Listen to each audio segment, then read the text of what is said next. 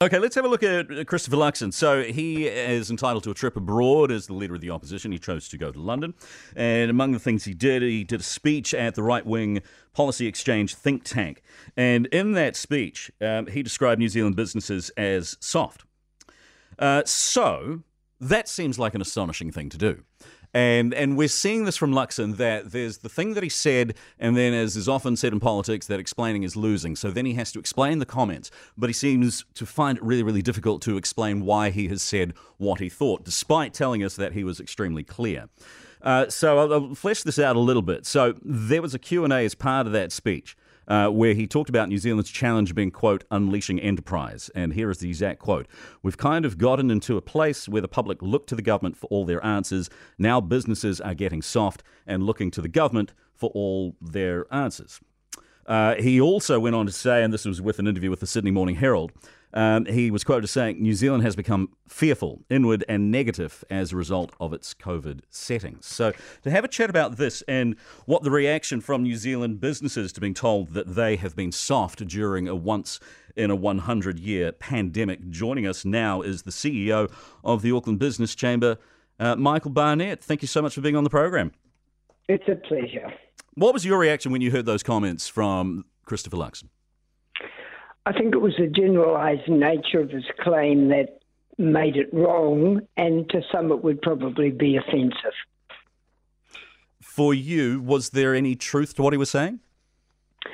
I think if you have a look at what was right and what was wrong, so if I have a look at the last couple of years at our export receipts, thanks to the performance of some medium to big end of town beef and lamb, Fonterra's, Zespri and a whole lot of others, they've taken what they do good, they've done it better in tough times. They've performed really well. If I have a look at the work of, the Chamber Business New Zealand International Business Forum, they've worked with government on the NZ-UK Free Trade, NZ-EU. So business isn't sitting back with its hand out, it's framing what it wants with government. And then you have a look at where he's right, which you look at some of those sectors that have had to ask. Their platform has been destroyed by the way this government has had to respond to government. So you look at accommodation, hospitality, retail. But New Zealand should not be judged for the way that they've needed support because their platform was destroyed. So part of this, which I think is so galling, is that if you look at the stats, in the past 12 months, New Zealand exports were up 11% to 80 billion, which is literally the highest amount on record, apparently. So is it surprising that Luxon would use that language? Do you think that he's genuinely unaware of that or not interested?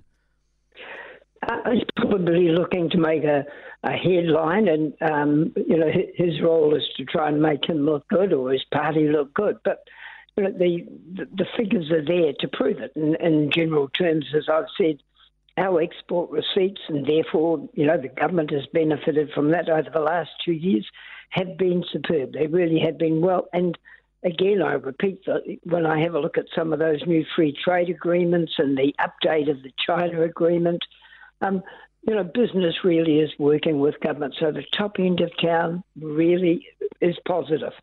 And as I say, bottom end of town, the really small accommodation, hospitality, they've needed support. He might be right there. For the businesses which have struggled, like you're saying in hospitality, is there more that you think the government should have done or should be doing now for them? I think when the government first offered support, the wage support was superb and it was delivered well by MSD. I think at this point, and probably over the last 6 months, there could have been more targeted support for business. But it's difficult when you have a look at this, the very small end of town, hospo, retail, accommodation, when your borders are shut and trying to support them because we've had to look at the best interests of the rest of New Zealand. That's a big call. What gives you excitement even for the next 12 months with regards to business, and what is making you more concerned for businesses over the next 12 months? What's the good and what's the not so good? The good that I have a look at, and I have to say I was in the UK at the same time Luxon was there, and, people aren't wearing masks. They are talking recovery. Business over there isn't talking COVID. They're really focused on the things, the opportunity that they have, the things that they do well, and they're looking to do them better. When I have a look at New Zealand, I think we've got exactly the same opportunities, some great opportunities in the Asia Pacific and with Australia and the US. When I have a look at the things that are going to constrain, it's going to be about skills, it's going to be around immigration, it's going to be inflation, it's going to be supply chain. So I think there's going to be a number of things that we should be addressing, but the opportunities are there, and I think good partnerships with government will deliver what we want. Do you think that as far as the risks that businesses can take, that they have the conditions right now that enables them to take those risks, that New Zealand is essentially a good place to do business? I think business always is risk-taking. And, the big end of town has been through that development stage, and they've created good businesses that are good for them, good for New Zealand.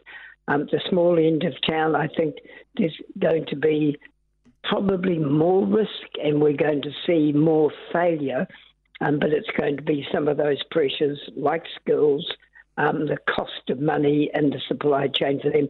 They won't have the resilience, they won't have the strength of business to be able to sustain themselves. Well, Michael Barnett, thank you so much for being on the program. And you're stepping down from this role, aren't you? When do you finish up?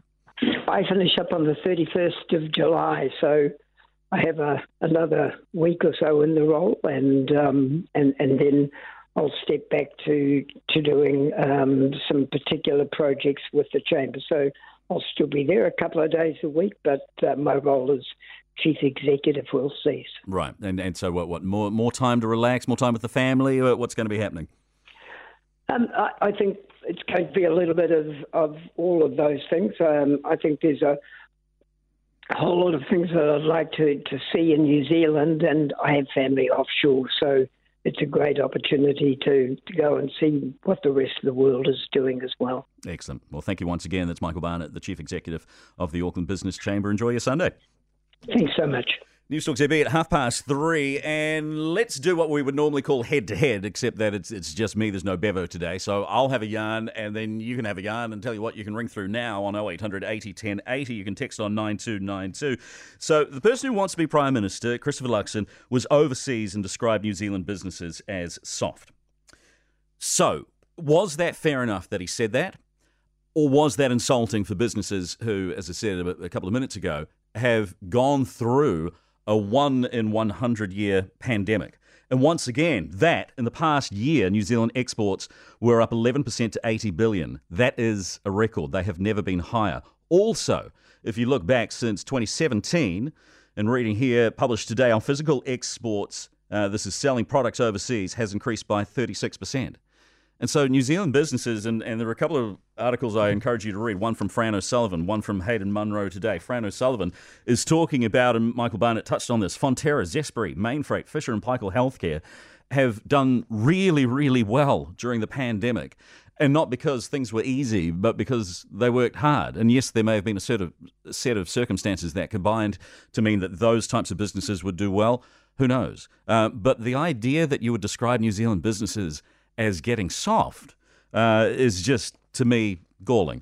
So what do you think? 0800 80 1080. You can text 9292, and we will be back with some talkback right after this. It's 28 minutes to 4.